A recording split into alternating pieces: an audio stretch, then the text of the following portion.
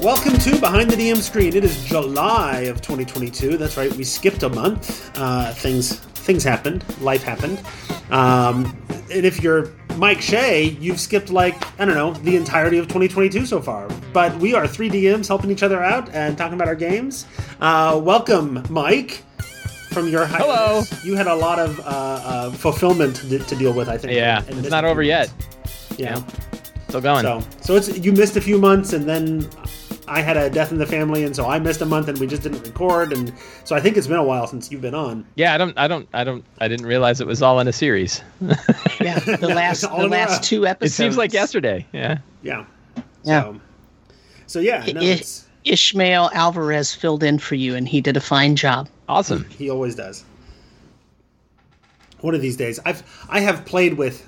I'm spilling trade secrets here. I have played with the idea of doing a Behind the DM Screens 2, and I've actually had somebody pitch the idea to me. I'm like, oh, I've actually sort of had that rolling around in my head already. Behind the other DM screen. Behind the other DM screen, right? There are a lot of DM screens out there with a lot of people behind them.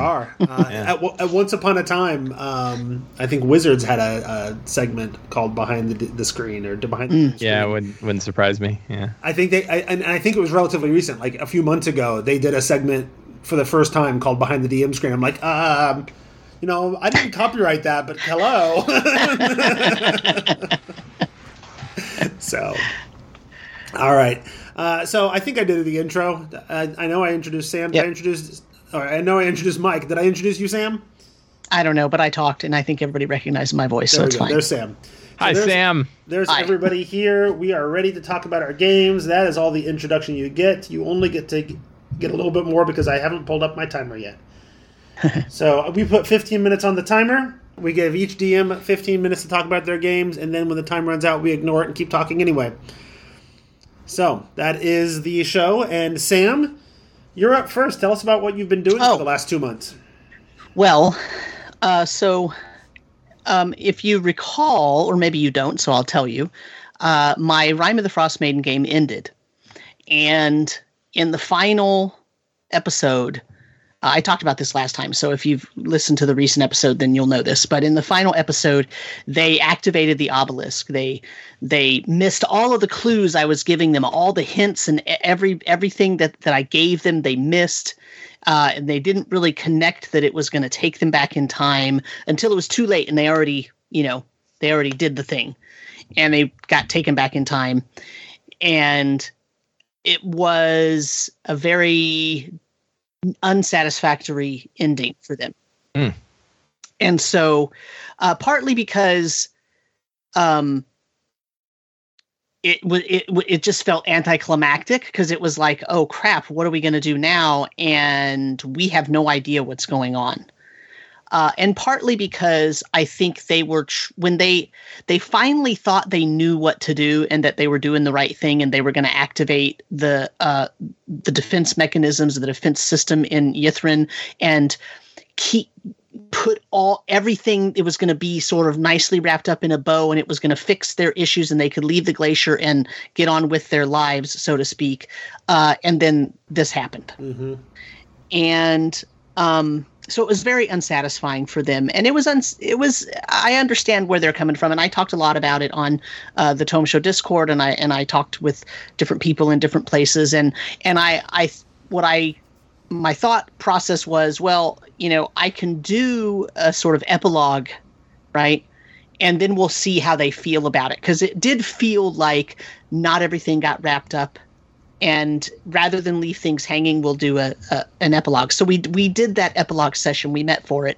And basically what I did was I got the Empire of Magic setting, the Empire of Magic box set from 2nd edition, which is about the ancient Netherese Empire, because, spoiler alert, but that's what happens at the end of Rime. If they activate the obelisk, they go back 2,000 years, and they're in the height of the Netherese Empire. And so they go back there. So I used that box set to sort of plan an epilogue.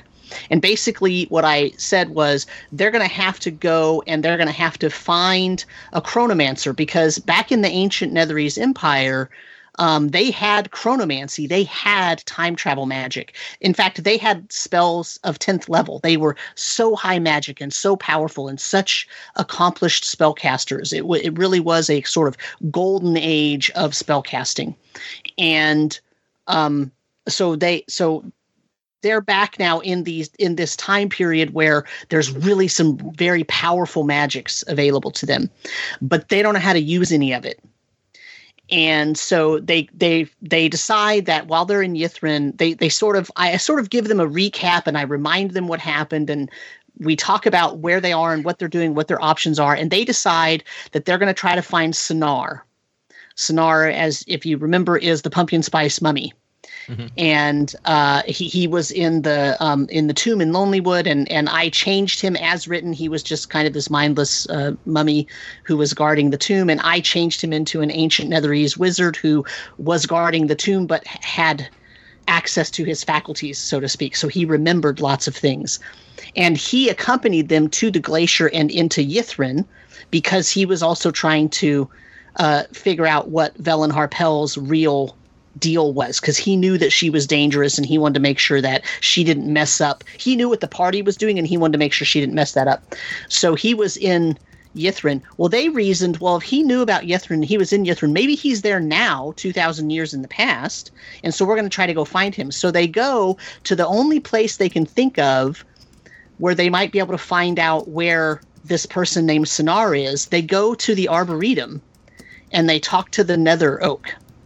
And the reason that was a great idea was because when we had the last session, one of they have to do the Octad like ceremony to get into the central spire to talk to Iriel Arthas. Well, part of that is going and getting a piece of the Netherwood that will, you can make a wand out of, and then that's what you use as part of the thing. And so they had talked to the Netherwood, the Nether Oak, and when he was talking to them, he was one of the things that I had used to give them a bunch of clues about different time, right? Because he said these weird things to them about, the future and the past and time being fluid and this, that, and the other, and him knowing, and he's met them before, and then he's going to see them again, and all these things. And so they go there, and he actually speaks to them because one of them is a druid. One of them multi-classed into druid in the last 2 or 3 levels. And so he can actually speak to trees, and he sort of talks to the Nether Oak. And the Nether Oak tells them where to find Sonar. Sonar is in the University of Definitive Variatoria, because there's like 4 different kinds of magic study, and variation is one of them. And so Sonar is apparently either a student or a professor or something in this university. So he tells them where the university is. They go to it. It's in Ythryn, of course. And when they find Sonar, he is actually in the lab of, it's called Ladabrick's Lab of Chronomancy. And so they go in there, and basically they meet Sonar. They tell Sonar what's going on. He asks them some questions and comes to the conclusion that they're telling him the truth. And he convinces Ladabrick, the actual chronomancer, that there's something really important that's going on, and they should both pay attention to them. Sonar invites them to his home, which is actually on the campus, and they go to his home, and they're poking around in his library, and they see a bunch of they see some books with history, and so they learn some things, and they're resting. And then they also see a reference to someone named Alagondar, which is, of course, the Neverwinter heir, right? So that one of the secrets in the book is that being the heir to the Alagondar, which, they're supposed to be the real rulers of Neverwinter, et cetera, et cetera. So I made that connection. So, Alagondar, except the shelf that had a reference to Alagondar, it said like Alagondar something, something, was all children's books. In other words, the first Alagondar is Sonar's child. right? So now they have this, they're like, oh crap, like there's all these connections, right? So that was a little bit satisfying for them because it wrapped up one of the PCs, or not wrapped up, but it kind of touched again on one of the PC's secrets, because one of them is the sire of Alagondar. And so it was like, oh, how are we going to figure out how this is connected? And so they talk to Sonar, they learn a whole bunch of stuff. And we end the session with them deciding what to do, because basically Ladabrick and Sonar kind of lay out 3 different choices for them. And the 3 choices are, they can find one of the time gates, because there are 4 or 5 time gates, and most of them have been missing for a while. The general location is known, but not the specific location. But if they do that, it's possible that Mistral, who is not Mistra yet, but still Mistral back in this time period, could refuse, because she is actually the time deity in this time period. She could refuse to let them activate it if she decides, because she doesn't want them messing up the timelines. So that's it's risky to do that one. They could try to stick around and learn the spell that's called Time Conduit, and if they learn the Time Conduit spell, they could cast it themselves and send themselves into the future. And Ladabrick says he would be happy to, well, not happy, maybe that's too strong a word. He would teach it to them, but it's going to take a long time, because it's like the pinnacle of Netherese wizards learn that, and no one else. And they're like, 10th level or something, right? So that's going to take a lot of time. And if anybody looked at their watch, they would find out that Yithrin's going to crash in 3 months, right? Or 6 months or something like that. So they don't have time to learn the Time Conduit spell unless they go somewhere else, which they could. So they discussed that. The other thing is that what they learned partly from their research in his library and from talking to Ladabrick and to Sonar is that there's this artifact called the Heart of Jiraiya, and it is in a place called Moander's Footstep, but it's deep in the caverns, and the cavernous area is called the Chardalyn Mirror, and that will, if they can get the Heart of Jiraiya, that will allow Ladabrick to take Chardalyn, the Heart of Jiraiya, and some Mythallar, along with a multiport rod. All of these things are derived from that box set. A couple of them are my own making, and a couple of them are actual things from the box set. But he can use that to actually cast a spell that would act like Time Conduit, but without the normal restrictions of Time Conduit, and it would allow them all to pass through, and then it theoretically would not change the timeline. Right, it would let them do that. However, the problem is that the Heart of Jiraiya is guarded by Faerûn. And it's guarded by so many Faerûn, and it's such a strong defense of that particular area that people say, quote, even Mistral has forsaken the Heart of Jiraiya, right? And so basically, that's where we ended the session, was them deciding what they're going to do. Because the thing is that a couple of those choices are like a whole other 6 or 8 session campaign, right? Right, which is fine, right? And I left it open like that, because they said to me, "What do you want to do? What do you want us to do, Sam? It sounds like one of these is prepped right now. We could actually do it, and a couple of them are going to take us a while, right? Because I'm not going to narrate. Okay, you level up to 20, and then you learn the spell, and that's it, right? Because that's also unsatisfying, right? Right. And my answer to them was, well, I'm not going to decide. You have to decide. And so I'm giving everybody the opportunity, if you want to spend another 6 or 8 sessions, if you want to stay back in Netherese time and you want to do one of those 2 options that are going to take a long time, I would be happy to run that. But we can't do it right now. We have to wait at least 3 months. And the reason we have to do that is because a bunch of the players already have other games scheduled, and one of them is going to run a game and this, that, and the other. And I'm not going to step on somebody's toes just because there's 6 more sessions, right? Mm-hmm. So as long as the session was satisfying, a lot more satisfying, because they got some answers to questions that they had, then it's kind of on temporary hiatus until they decide what they want to do. it was pretty clear that they don't want to go fight the Faerûn, even though I had prepped that in case they wanted to, and they could have done it, and it would have been exciting. It would have been battle. It would have been the large climactic thing, and then they would have gone back in time and gone back to their own timeline, probably.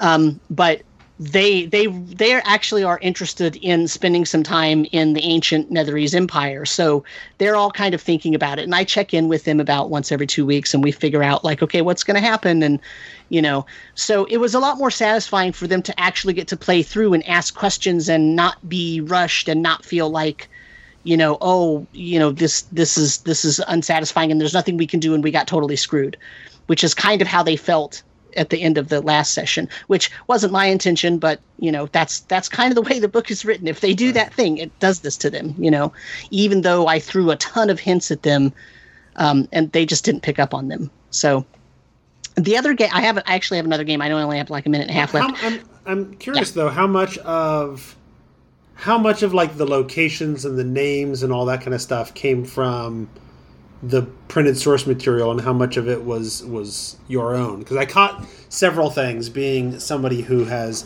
been steeped in the Forgotten Realms for a while. I caught several things that were very Realmsian, and I didn't know if that was just something you picked up on, or if it was inspiration from one of the books, or... Yeah, so a lot of it was inspiration, but so for example, I decided that Ladbrek is a made-up name, but he's a descendant of Sadabreth, which is an actual NPC in that box set, who is a very high-powered person who had a lot to do with some things that happened. That the different types of magic, like variation and inventiveness and all that stuff, I named like the different schools at the university after those, so that came from the books. Mistral, of course, right? Sure. Moander's Footstep is really a location on the map in the box set. The Spine of the World is still in existence, right? The Heart of Jiraiya is a thing. The Rod of Multiport is a thing. Mythalar, of course, Faerûn. Yeah, all that is all from the box sets. And the Time Conduit, that spells from the box set, right? Okay. It's just, how I put them together, of course, is all based on what my players are doing. And pulling an idea... Like, I really like the idea of pulling this item that's in a Faerûn sort of controlled area, because because there's that, if they went into the museum back in Ythryn, there's that like stuffed Faerûn there on display, and so they can make the connection. And I think the Moander's Footsteps stood out to me, because Moander's unless you've read the specific handful of books, like that's a pretty deep cut, Moander's not a well-known god, so I picked that location off of the map because I thought it looked interesting, and it looked like it had all the elements I wanted it to have, and they could actually, if they decided to do that one, I could show them that map and say, here it is, right? That's awesome. But you can't just look at a current map of the Forgotten Realms and pick it out. Right. Because it's not labeled on the current map of the Forgotten Realms. Right. So that was part of what I wanted, that sort of mystery, but also things they could research and find out if they wanted to. Mm-hmm. So, yeah. Cool. Can I ask questions? I have questions. Yeah. So how do you? So you're well outside the scope of the actual campaign at this point. Do you know how far it's going to go? I know you said like you're kind of letting them handle it. Yeah, I'm letting them decide. When they decide, they're going to do one of those three things, and that's it. There's no other options on the table. Mm-hmm. So they're either going to spend time in Ythryn and then let Ythryn crash while they're trying to learn the Time Conduit spell and learn all the rules about that and make sure that it will work for them as they're basically in hiding somewhere in the Netherese Empire, right? Mm-hmm. Mm-hmm. And so that would be like the 6 to 8 sessions of them doing things around there, which might be cool, right? Or they're going to go fight the Faerûn. That'll be much shorter. That'll only be a couple of sessions, and then they'll get back and everything will be fine. Or the other choice was to try to find the Time Gate, right, which would be an exploration. So, that's going to be 6 or 8 sessions maybe. Is the Time Conduit spell a 10th level spell? It is, yeah. Okay. And that's, okay. I was going to say, because after the whole campaign's over and they get back and they've learned Time Conduit or whatever, well, then they just become time bombs. Except they go forward in time away. Where the spell's unusable. Right. And in fact, what some of the rules of the time travel, there are lots of constraints on time traveling chronomancy in that box set. And one of them is they cannot, if they go back in time, anything they have on them that did not exist in the time period that they went back to, they do not have. And any spell that didn't exist in the time period they went back to, they literally cannot cast it. They cannot be in their brain. And same with going forward in time. If they go forward in time, they lose anything that is specific to the time period. So they can't go back in time, steal a bunch of stuff and take it forward and then sell it, right, as ancient artifacts. They can't do that. It won't work, right? So really they're not supposed to be able to take anything. Now, I kind of broke that rule because I let the obelisk take all their equipment back with them, right? But the obelisk is sort of an anomaly. It's not really a time conduit spell. It's more like a temporary gate that's now gone. So, yeah. Vecna is always breaking the rules. Yeah. So, I mean, it's yeah, of course, right? Yeah, so, I mean, I don't know so it'll be a homebrew campaign at that point, right? So if whatever they decide to do, it's either going to be 2 sessions or 6 to 8, and it's completely homebrew, and how much time if they get back to Yithrin, they might decide to investigate Yithrin a little bit more in terms of its ruined state, which they could do, which would not be as much homebrew because that would go back to the book. But ultimately, it's basically homebrew from here on out. Because literally, when they activate the obelisk, that's the last page of the book. And it's then their stat blocks, right? That's literally there's nothing beyond it. So everything beyond that point is homebrew. So if you do the adventure and that's what happens, you're homebrewing from then on out because there's no other. Or you just end it with, and then you go back in time, campaign over. Right. Yeah. So I just want to mention one other thing is that I am also I've played about 6 sessions of Temple of Elemental Evil in 5th edition with my teenage players. Played or run? Played or run? I'm running it, but they're playing it, right?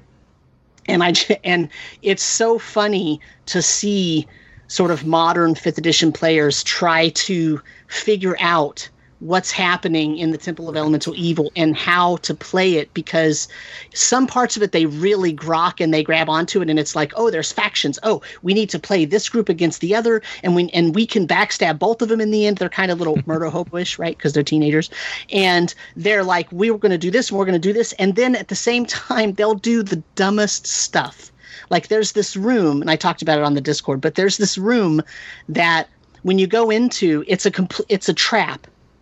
And it's meant to look like this. It's like the only clean place in the entire temple, and everything is all destroyed and dirty, and it's been burned, and there's fire cultists and water cultists, all these things. And this room is like pure white. It's got walls of marble and alabaster, and it's got this one piece of the wall that has like a crystal coating on it.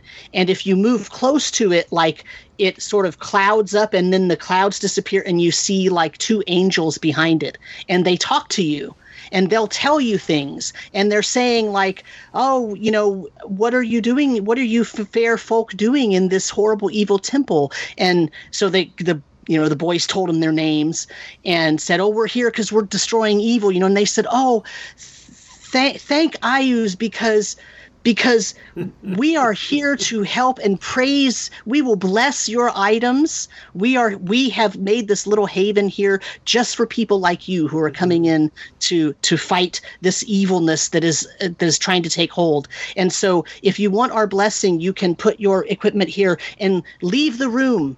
And they said, wait. So what are your names and what are you doing here? And so they say, oh, our names are Weal and Woe, and we're the guardians of this haven. And this haven was, we were allowed to start this haven or build this haven by the great and benevolent Ayuz. He has allowed us to make this haven so that we could bless anyone who's trying to do good in here. Just put your things down in front of us and leave the room for 77 seconds. And then your items, anything you put down will be blessed for 77 days because it's going to mimic the 7 heavens, and you'll have all of the blessings. And they said, okay, and started taking all their stuff off. Never questioned anything. Now, their characters are from Greyhawk, right? They're so sort of. I say, is Ayuz not known to them? They're from my homebrew world, but they're but they've basically been in Greyhawk without knowing it, right? He's only known to them.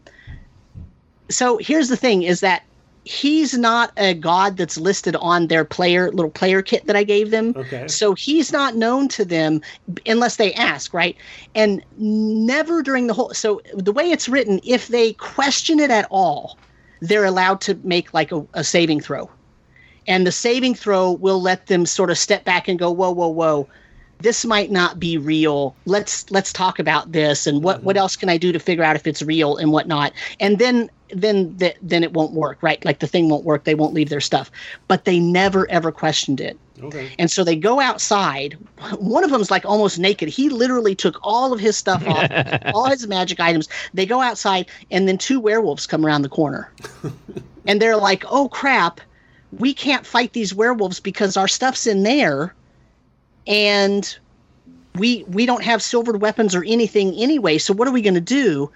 And so they bargain with the werewolves, and they give the werewolves like the last of their stuff. Like they had like 1 potion and a couple of platinum pieces. They give it to them to buy them off so that they just leave. Because then they argue with each other, oh, should we go in and get our stuff and then we can come out and fight, right? It'll only take a second to go. And then they're, oh, no, don't interrupt the ritual. We have to stay out here for 70 seconds, you know? And then they go back in and all their stuff's gone. Right. And they're like mad. And I said to them, you know, never once did one of you question what was happening. You have been in this evil temple 5 times. And nothing that you have seen has been good at all. It's been cultists, barbarians, ogres, trolls. They fought a hydra, okay? Like all of this is bad juju. And you walk in there and you think it's really angels you're talking to, and you don't even question the stuff they're telling you. And one of them goes, I thought that it was weird that their names would be Wheel and Woe. Like, why would angels be named Wheel and Woe? But I didn't want to interrupt the conversation. And I'm just like, if you had said that, you would have gotten a saving throw. Sure. But you didn't. You just didn't. So it's one of those things, right, where well, I mean, they're laughing about it now, right? So Sure. Don't get me wrong. They're not like pissed off or something, but it's kind of one of those, like, that is a very old school. And the Right. thing is, when I say they've been in the temple for 5 times, I'm serious. They have gone back and forth to the temple from town like 5 or 6 times. And I've been teaching them every single time about, you know, what not to do and what to do and when it's smart to do certain things and not smart to do certain things. I'm trying to teach them a very old school style of play where they're not rolling for everything. They're actually describing what they're doing and thinking about things and trying to really problem solve before they actually take an action. Well, and you have to, because 5th edition and old school D&D have very different expectations as to the kind of stories they're going to tell. Right. But for like 9 months I've been teaching them this, and every once in a while they just their critical thinking just leaves. And what happened was, previously, like the previous couple of rooms they had been in, one of them wanted to do something and the other one didn't, and they got in this fight, right? Because they're brothers, right? So they got in this fight, right? And one of them was mad at the other. So by the time they got to this room, that's why the one said, well, I didn't want to interrupt, because they were already mad at each other and he didn't, right? So there's a little bit of like brotherly dynamic there, but you know, that's how it is. So folks, if you are running your 5e players through an old school style, because I'm using the Goodman Games, you know, old what is it? Original Adventures Reincarnated, right? I'm going through that. And you know, Goodman Games, they had to make a choice. They said, either we're going to change the encounters to match the 5th edition style so that they're more balanced and the CRs are different and this, that, and the other. The creature numbers will be different. Or we're going to leave them as they are, but we're going to update the stat blocks and stuff so that they're 5th edition stat blocks instead. And they chose that second one. They didn't. So if the encounter said there's 15 bandits or 15 bugbears, there's 15 bandits or 15 bugbears. Right. They didn't change it. They're just using 5e bugbear stats instead of 1e bugbear stats. But basically that's what it is. So it's dangerous and deadly. And every once in a while, when you're a teenager and you're learning how to play this game, you just don't think critically very much and you lose all your gear. Right. So as happens. Yep. But you know who doesn't lose all their gear? All of the great patrons who support this show. That's right. Excellent segue. If you want to support the show, just like... I had the list up a second ago. Doug Parmer, Hyperlexic, James D'Alessio, Jill Sanders, Jonathan Vedemuthu, Leonard Pelche, and Michael Harrison, then you can go to patreon.com and find... or patreon.com/Tome Show... I think sounds right. And you can join us and support us as well for as little as $1 a month to help pay the bills that makes the show possible. Okay, so it is my turn. Let me start the timer for me. All right. It's been a minute. Last time we chatted, I had just gotten a little ways into Descent into Avernus. We had basically done our intro. We did the beginnings of getting into Baldur's Gate, and we had gotten to the Elfsong Tavern and had the pirate fight and that kind of stuff. Since then, because it's been a couple months, although we missed a couple sessions because I went on vacation, and then, as mentioned earlier, I had a death in the family, so we had to go deal with that stuff. Yeah, so we've played quite a bit, and we're having fun hanging out in Baldur's Gate and doing Baldur's Gate-y stuff, right? They're having fun taking on the Cult of the Dead 3 and dealing with all of that. I've added in a handful of other things. I've got the Eventyr bundle, and they've got some good ideas, and then I've got a deeper Descent into Avernus module, and I've thrown some things in from there. And I've got the Beetle and Grimm Platinum box, right? So that means that there's a couple of extra encounters in there as well, and I've used those, and I've tweaked things and added things in order to personalize a little bit. You know, I had a player or a character who wanted to, you know, after doing stuff during the day, they wanted to go off to someplace and find a fighting ring and do some just random like arena style fights, right? And so I co-opted the Blushing Mermaid, which is sort of the rough and tumble, pirates and retired pirates sort of hang out, and figured, yeah, sure. So you go there, and they've set up sort of they've pushed some tables to the side to the side to make a sort of an informal circle, and there's a bit of a fighting ring going on tonight. And then they've gone back like 2 or 3 times to do it again. Right, the first time she won, but she won with 1 hit point remaining against a half ogre, right? And she was just thrilled, and so she wanted to keep going back and going back and going back. It hasn't been as exciting after that, but I did, because it's always like, I don't know, what random interesting thing can I throw at him? So one of them, I had them meet Dragonbait, and Dragonbait was their enemy. Dragonbait actually connects to Moander. Moander is most known for the Azure Bond series. Dragonbait is originally from the Azure Bond series, although makes a cameo in Tomb of Annihilation. You know, and so you get this dinosaur person that doesn't speak, you know, and has these weird odors coming off of him. And then afterwards, I out of character told them, yeah, you know, he's kind of famous and a badass paladin with a holy avenger. So, you know, so we've done some of that, you know, and I brought in some of these. I'm trying to bring in as much of like their background story as possible now, because for most of them, for some of them, it's going to be hard to do so once they get into Avernus, right? Like, one of the PCs is like connected to a crime family in Kalimshan and has come here and changed his name in order to sort of escape that CD past and whatever, right? Well, that's, you know, I can make those connections, right? Oh, there's people here at Baldur's Gate that remember you from the crime family, or these NPCs that you run into, or your mom shows up with, you know, and has some questions about what's been going on, and you know, that kind of stuff. But once we go to Avernus, like, that's going to be a little harder to fit in, right? Now, one of the PCs is a cleric of Bahamut, whose brother is a cleric of Tiamat. And I've already made the connection between the brother and Arkan. And so that storyline can continue when they get to Avernus pretty well. And I've got two characters that are twins, and for whatever reason, this is the campaign where they decided, oh, we want to do Shatter Kai, who worship the Raven Queen, who's not a goddess in the Forgotten Realms. And so I made it work, right? It's tricky when you're 6 months before a campaign starts, and the one who's an artist comes to you and says, "Look, I've already drawn up all the art for these two characters." And it's like, okay, well, I guess I'll find a way to make it fit, right? Right. And so we did. We made it fit, but I also make it very clear, like, but the Raven Queen is not a thing here. So you're the only, so far as you know, you're the only worshippers of the Raven Queen, and they're assassins, and so there's this whole thing about the Raven Queen and people going out and collecting things for the Raven Queen, including souls and whatever, and so that kind of fits in, fine. And then I've also got this connection. I'm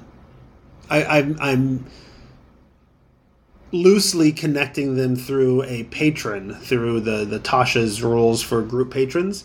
And they all have a group patron that they all know that they have, but they don't necessarily know that all the other people in the party have this patron. And they only know the patron as the Betrayed.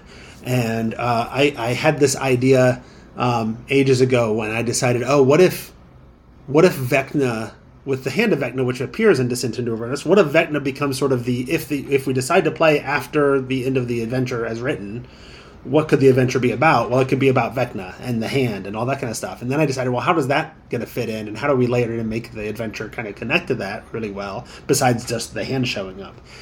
So then I decided that the angel that's in the companion is not an angel, but is actually Kaz.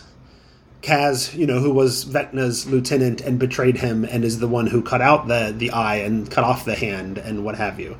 And so he's their patron, but they only know him as the Betrayed. And one of them found his old sword, and it sort of is mimicking the Sword of Kaz's storyline, right? In that it was just an old rusty sword until the PC who found it gave it to another PC, and then it got its first layer of abilities. And as they continue to sort of emulate the story of Kaz and Vecna, I'll make the sword more and more powerful. So, eventually one of them will, if the one ever betrays the other one, then it'll upgrade a little bit, and so it'll go through as they emulate the story of Vecna and Kaz. And then I think that'll get me to a spot where the story could go... we could continue and let's chase after this Vecna thing, or you let Kaz out of the companion and he runs off after the Hand and the eye, and he's going after Vecna, and you just don't have to worry about it anymore. You can go back home and live life, and we can end the campaign there too. It's sort of my vision of how things could end up going. I always like to come with a couple of, quandaries, questions, what have you, other words that start with Q. And so I have two. One is I've lost a player, and I've added a new player. So I lost a player whose background I didn't talk much about, although I integrated his background pretty easily into Baldur's Gate in a way that I couldn't later very easily, because his whole backstory is he is sort of the low-level scion of a patriarch family, right? And so, that makes it easy to integrate him into the politics and the intrigue of what's going on in the city, right? You're one of the noble families that's running things.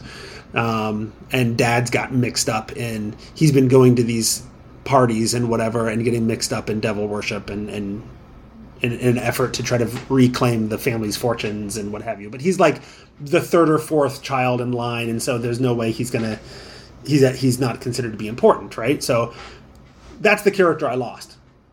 I mean, we're going to be probably in Avernus here in about 4 or 5 sessions anyway. It's not a huge deal to sort of lose that thread. But we lost that player because he got married and is moving away. So I guess that's fair, right? We allowed him to get married and move away. So then I started looking for new players a little bit, and that took a little while as well. I had some some coworkers that were interested, but then the schedule didn't quite work out. They've got new children at home, and coming to on every Friday night wasn't going to work out for them. One of my players had a friend that they thought might be interested. That didn't work out. And then I remembered I've got there's actually a listener to the Tome Show who goes online by Loe Frey, who emailed me when I moved to the area and let me know, hey, I'm in the area. We've actually met once about, I don't know, a month after my youngest child was born. I went to Gen Con, and he found me there and gave me a set of those, the big tube of like the plush dice. He gave me a big tube of the plush dice to give to my youngest, and that was really sweet. And then when I moved here and he found out I moved to the area, he emailed and said, hey, if you ever got a seat at your table, let me know. I'd be happy to play. So I emailed him, and he had his first session with us last week. So far, so good. But that is my first... Hear that, folks? Do you hear that? Huh? Just email Jeff for like 15 years. And then... I've got a very similar story. That is not what happened, but close.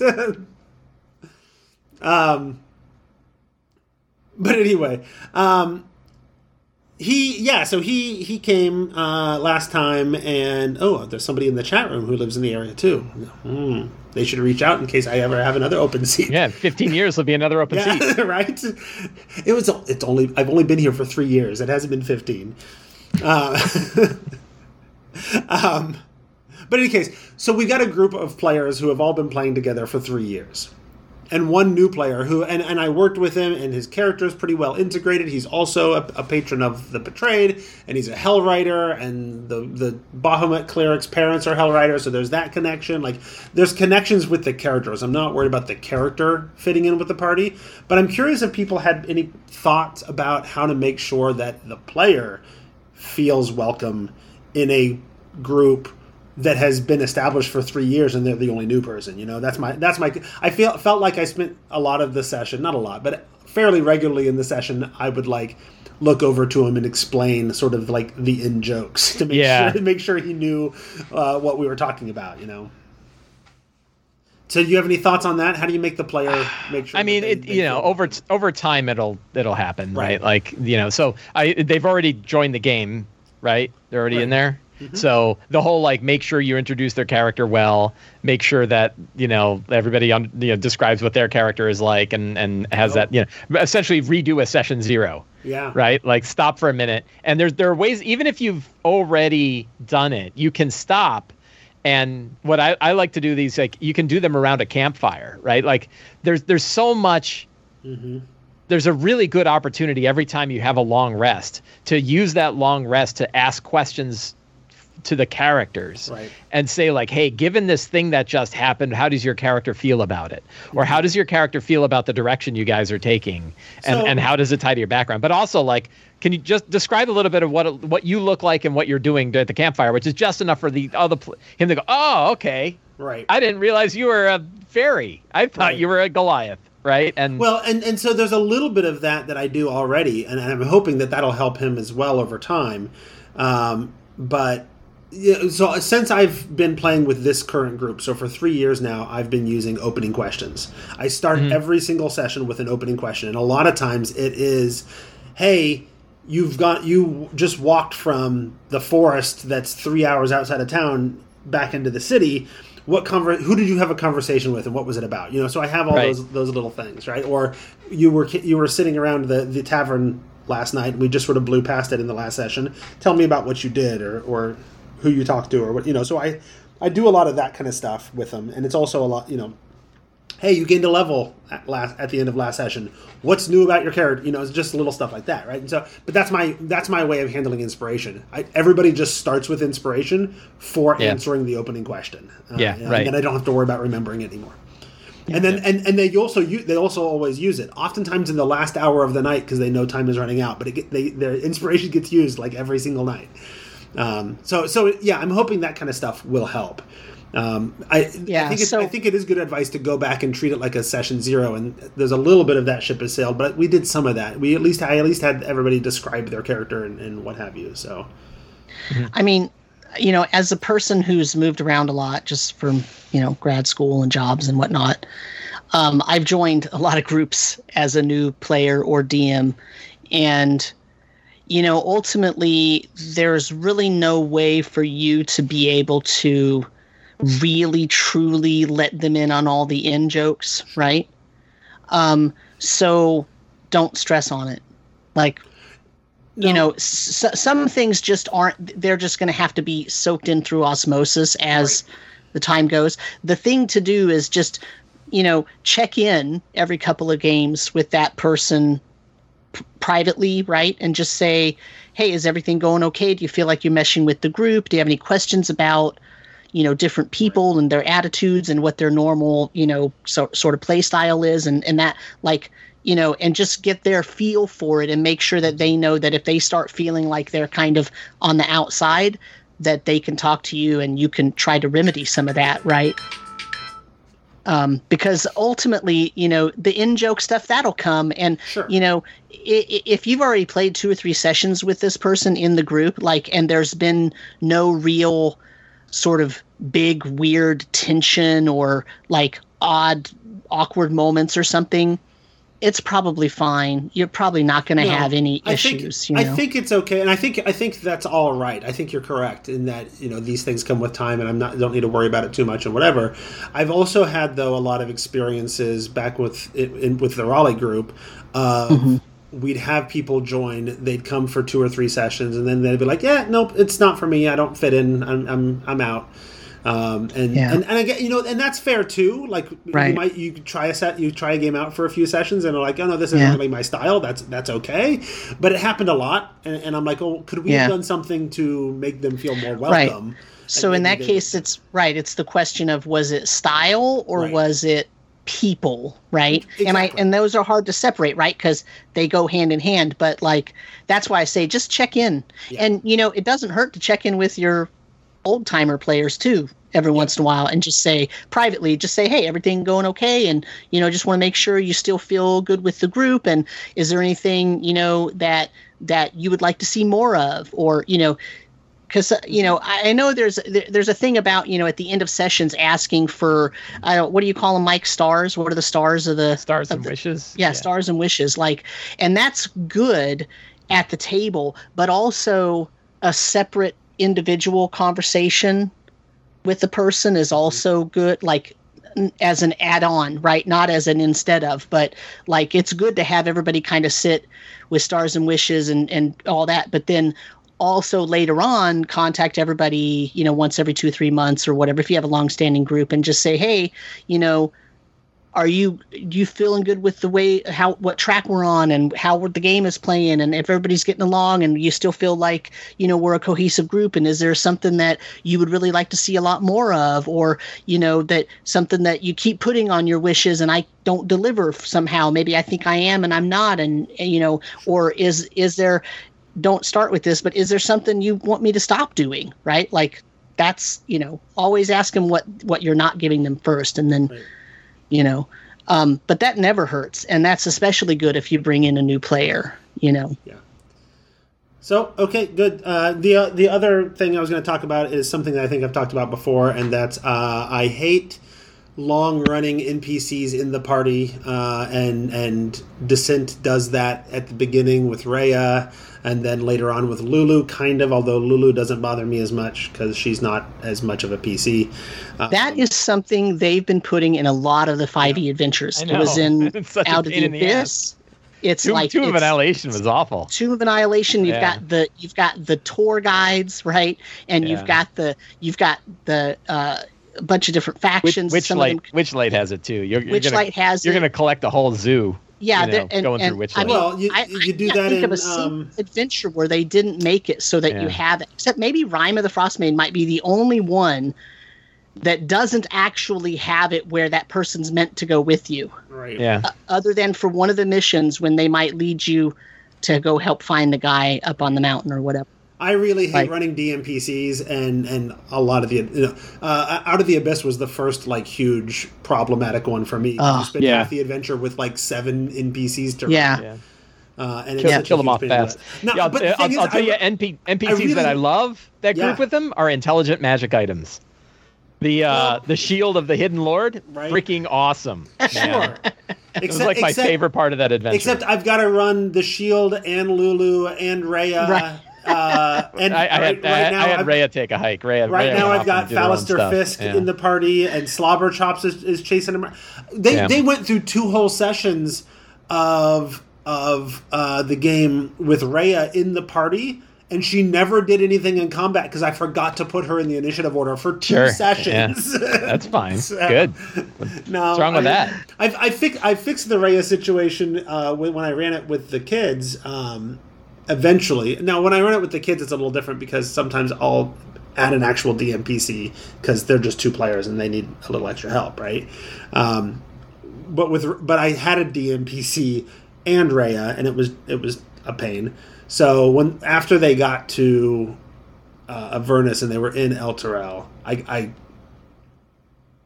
forget. Oh, there's a spot where they're fighting a Bone Devil in the city.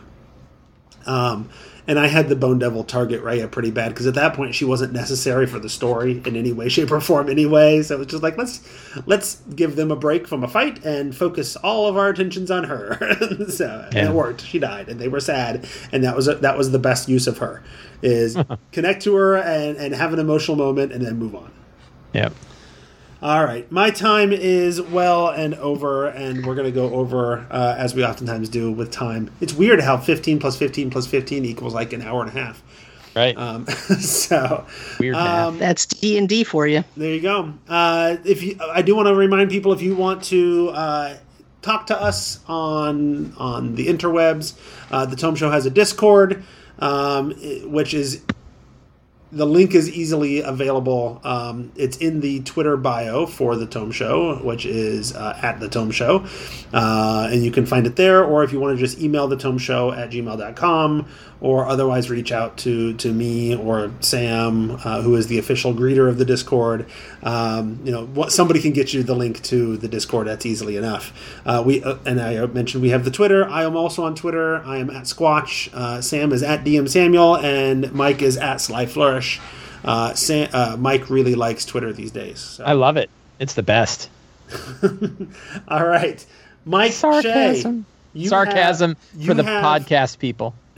Normally, Mike, you have 15 minutes to talk, but now I've got 45. Since we're so over time, you only have like 8 minutes to talk, and I'm sure you'll stick with that. Right. Tell us about the games. I had what might have been one of my best D&D games last Wednesday. Ooh. And I've been thinking a lot about what makes a near perfect game. Like if we think about the best achievable games, what are like the criteria that make your best achievable games, right? And it was funny because I was talking about it on my show the previous Sunday, and then like Wednesday ran one and felt like, wow, this feels like one of those, right? And I've thought about it a lot. So I'm running Wild Beyond the Witchlight. I am closing in. We're kind of moving fast towards the end. They're in Yon. This is going to be full of Witchlight spoilers, including the big spoiler of Wild Beyond the Witchlight. So prepare yourselves. The big spoiler. Censor yourselves. The big spoiler. I'm going to describe the big spoiler. Very careful not to talk about the big spoiler. I know, but it's important because it really mattered in my last session. Yeah. So it's okay. I'll just beep your entire 45 minutes. Nice. So be careful, because seriously, if you plan on playing this adventure and you don't know what I'm talking about, skip my section. That'll be fine. I still love you. So, so they're in Yon. They're heading to Motherhorn, the kind of big, Endelyn Moongrave's theater carved out of a mountain, which is a pretty cool, fantastic location. And then after that, they go to the Palace of Heart's Desire.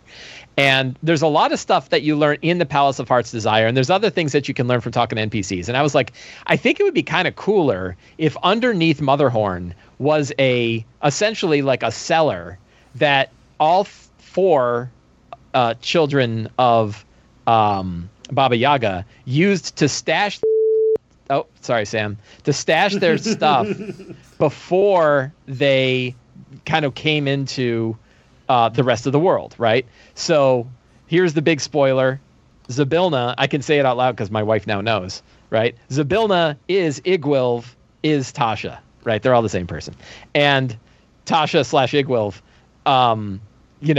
went to Prismeer originally and became a archfey because she didn't, she was trying to hide from stuff. I like the idea that she just needed a vacation.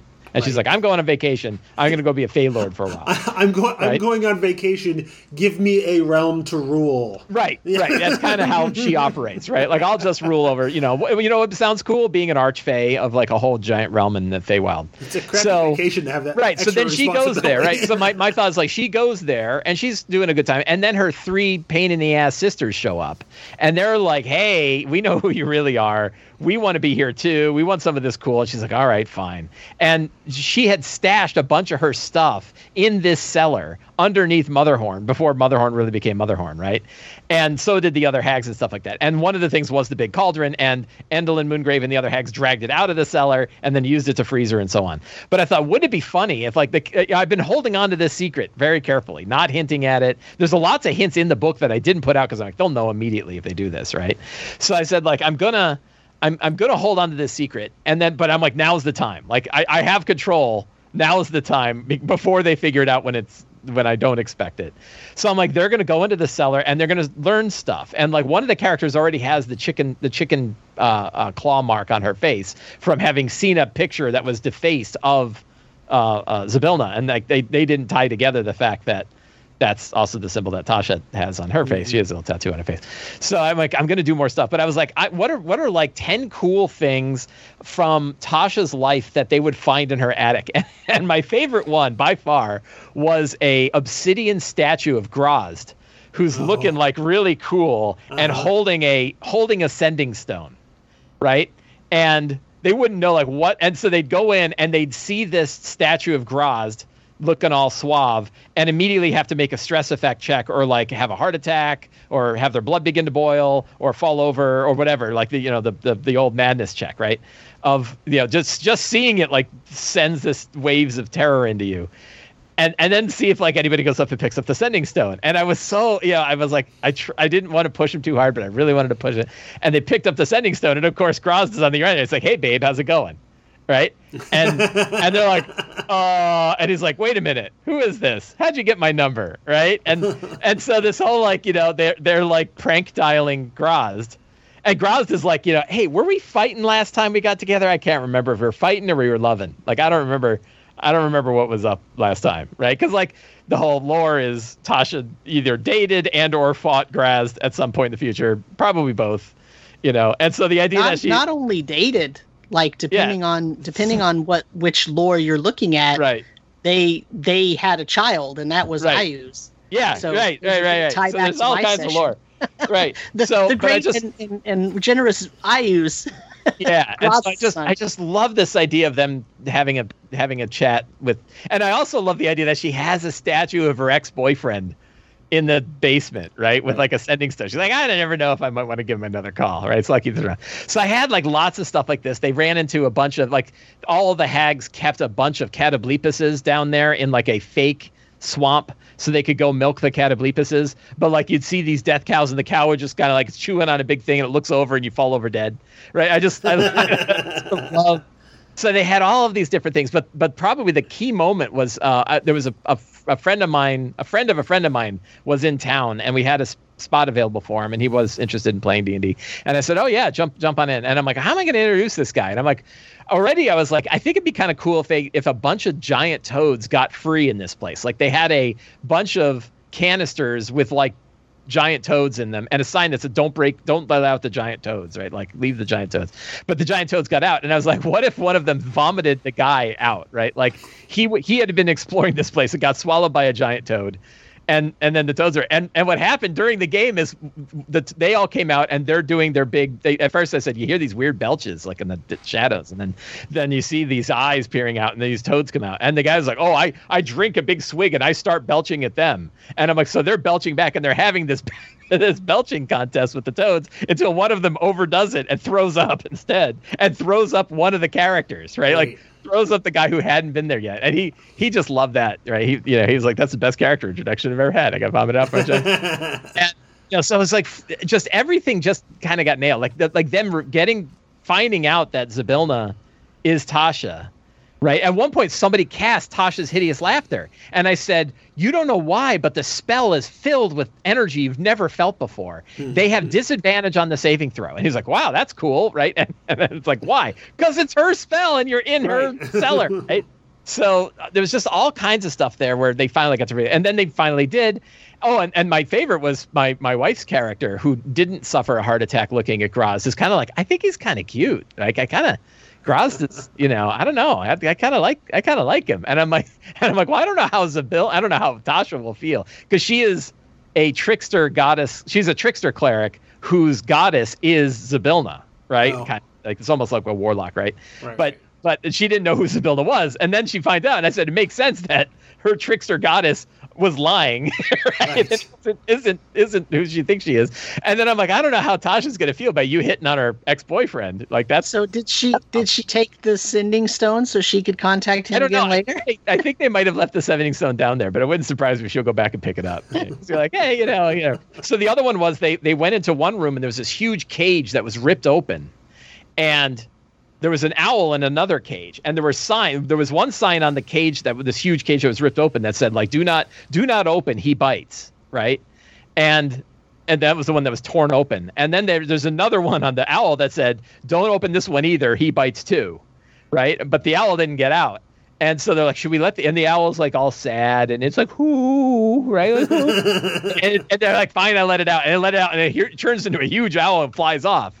Well, the thing that broke out of the cage was the Jabberwock, right? And the owl is the thing that could fight the Jabberwock. And she had both in cages down below when they got free. But there's also a basket that says, in case they get out, use one of these. And it was a barrel full of swords, just old crappy swords, like a whole bunch of them that are all rusted, except one of them was a Vorpal sword, right? And the funny bit is they'd actually seen this particular Vorpal sword before, because I had it in the Lost and Found in the carnival, and a kid grabbed it and ran off with it. Like, this kid grabs the Vorpal sword and just hauls after his friend, waving it in the air, like, come here, you, right? And chases him off. And they know they saw it was a Vorpal sword. Like, oh man, that kid just ran off with a Vorpal sword. Well, then of course, like, it got lost in the things, and who knows, and it ends up in this barrel waiting for somebody to grab, so they have something to fight.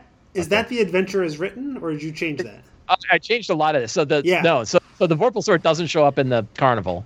But there's a sword in it, and there is a Jabberwock in it, and you're supposed to get. And there is a big owl in it, but the cages and the sword and all that aren't together. No, all that stuff is in the Palace of Heart's Desire, in places that my characters are never going to bother to go look. Yeah. Okay, that's what I thought. So what I did, one of the little tricks I did is I used like a good Dyson map for the cellars that had lots of different choices about where they could go and directions. But I didn't tie any of these things to any of the rooms, which meant I got to pick which one of those things they discovered, depending on where they went. Because I'm like, I want them to find this Vorpal sword. More than anything, I want them to have a butt dial with Graz. Right? So I'm like, I want these scenes to occur, and then I'll just choose which one of these things fit for the moment and move that to the right room, which is a bit of a shell game, but like, who knew, right?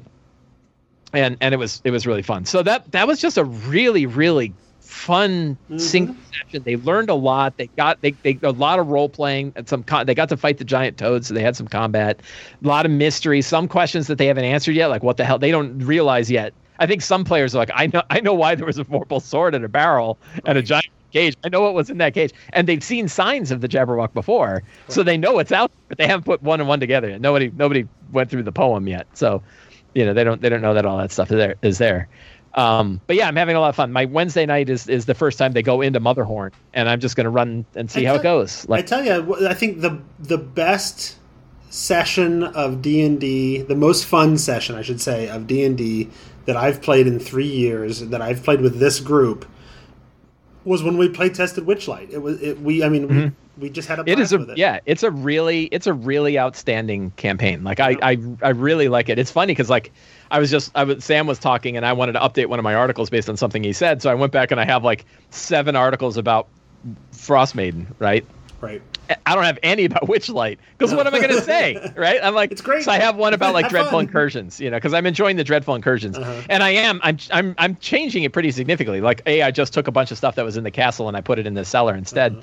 But the other one is these Dreadful Incursions that I'm running, where domains of dread are bleeding in, and that is starting to come to a head where the Falkovnia, the realm of Falkovnia, and Vladeska Drakov, the Dreadlord of Falkovnia, is making her way or has made her way into Prismeer, which is going to screw up everything, right? Like, sure. It's sort of it just completely, it completely shatters it. The other thing, they met a speaker for the what are they? They're not Dreadlords. What are the Dark Powers? They met a speaker for the Dark Powers who I cast as Mr. Morden from Babylon 5, and he showed up and was like, hey, I just want you to know, Zybilna, this is Zybilna's problem. Like, and that means it's your problem. You have to bring Zybilna back, and Zybilna's got to do her job, which was maintaining the sanctity of the domains of dread. That's all of this bleed over that we're not responsible for it, and we're not responsible for what the Dark Powers do. And so they're like, oh, that's freaky. So her coming over is going to cause some kind of like time-space continuum problem. I don't even know what it's going to do, but it's going to be really bad. And then the characters are going to have to deal with that on top of saving Zybilna and doing everything else. So really cool, really fun. Like, I can already see the trajectories that the characters are going to take once they finish the campaign, like what it means for them. There's a lot of really cool choices that they're going to have. Like, does one of them end up becoming a Fey Lord and take over for Zybilna? Because she's like, I guess I got other I got to do. Sorry, Sam. Sorry for the swearing. But, I got to. Is there other things that she's going to like, I guess vacation's over, and I'm going to have to go back to work. So which one of you wants to roll Prismeer, right? And one of the players will get to be the new Fey Lord of Prismeer. So I think there's a lot of fun paths. One of the characters is becoming a planewalker, is learning how to become, it's picked up as her brain is starting to make its way into the planes of existence. Which is also kind of hinted at in like chapter 1 of the book. Yeah, as well, right. So they met, Elowick Tumblestrom is a planewalker, and they met planewalkers, but now one of the fairy sorcerer or the fairy wizard is becoming a planewalker. Like she's reading books, she's seeing these things, she can actually look into the sky and see the domains of dread and see them colliding, right? Nice. Yeah, so really fun stuff. So I'm having a really good time with this one. I think when we're done, so I'm doing 2 campaigns. This one and my Sunday Numenera campaign, both of which are probably coming to a head in the next month or so. And I think I'm going to switch to 2 Kobold Press adventures. I think I'm going to run Kingdom of the Ghouls and Scarlet Citadel next. So this group will probably be switching over to Kingdom of the Ghouls. I didn't even talk about that. I took one of the adventures in the Tome of Beast layer, Tome of Beast 2's layer from Kobold Press, and stuck it on an island off the coast of Baldur's Gate and filed off the serial numbers and said it's an old desecrated temple of Bahamut, which connects it to the piece. Hey, look at me! I'm on time. You are. Yeah, I realized. I'm like, oh shoot! I never flashed Mike how much time he had left at about 5 minutes, and I looked over and it's like, 20 seconds. Well, I hope he's wrapping up. I'm done. Well, I have some questions. Okay. Sure. You mentioned at the beginning that you feel like this was one of the most fun sessions you've ever run. Yeah. And that you had talked a little bit about. Yeah, it's definitely one of the most fun sessions. It was what I would consider to be a near near perfect. Even then, I feel weird saying it, but really good session. Yeah. Yeah. So what you said, you had mentioned what are the qualities that are required components, right? So a big one is character agency, that the players have choices that they can make that are big and meaningful. Like they can do things, but big reveals and having the players enjoy big reveals is another one. Having lots of opportunities for the players to make meaningful choices is a big one. I think what, at least for me, revealing a big secret is definitely one of them. One of the keys for me is not just that the players have agency, but that I, as a DM, am either prepared or ready to go to roll with whatever those choices are. Yeah, right. Not just that they get agency, but that I'm not floundering to keep up. Yeah, so. Right. Yeah, I just shot a video yesterday that won't be up on Patreon, so I'll get it tomorrow. About building robust campaigns, although I think I switched the word robust and resilient, but whatever. And but it's about the idea of how do you build campaigns where major changes can happen, and it still goes on. And my Numenera game had a 14-month jump in the timeline based on a random roll. right? The whole campaign moved forward 14 months because of a cipher that somebody used. Mm-hmm. And the campaign is so much cooler because of it. Like, that was such a fun jump. Mm-hmm. And I had no idea. I literally, like, I explained to them that I waited till they figured out 14 months had passed, and I said, I need a break. And in 10 minutes I had to figure out, like, what are all of the things that had happened that they missed. Like, and their main quest giver NPC is dead. The town that they were going to go save is now completely occupied. Like, the air is mostly methane, right? Like, all kinds of stuff. So, like, how do you building a campaign and setting up situations where you could just roll with big, not just small changes, not just like left and right changes, but major changes in how and choices the characters make and how things go, and it works, right? I think that's a big one. I asked this on Twitter and I got lots of answers. I wasn't prepared to pull them all out, but a lot of that. Oh, absolute big one is players were really excited at the end of the adventure. They loved what happened and they're really excited for the next one. Mm-hmm. And the cheat for that is ending on cliffhangers, right? Like the cheat for that is ending a little bit early and ending after a big reveal or a big scene or a big, you kick in the door and there's the boss.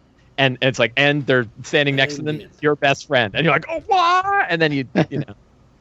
So, yeah, like that emotion was a big one. Having people who talk about the game outside of the game, people like losing themselves in role playing, like when you have players that are role playing among one another and you're not even reacting. That was something people brought up.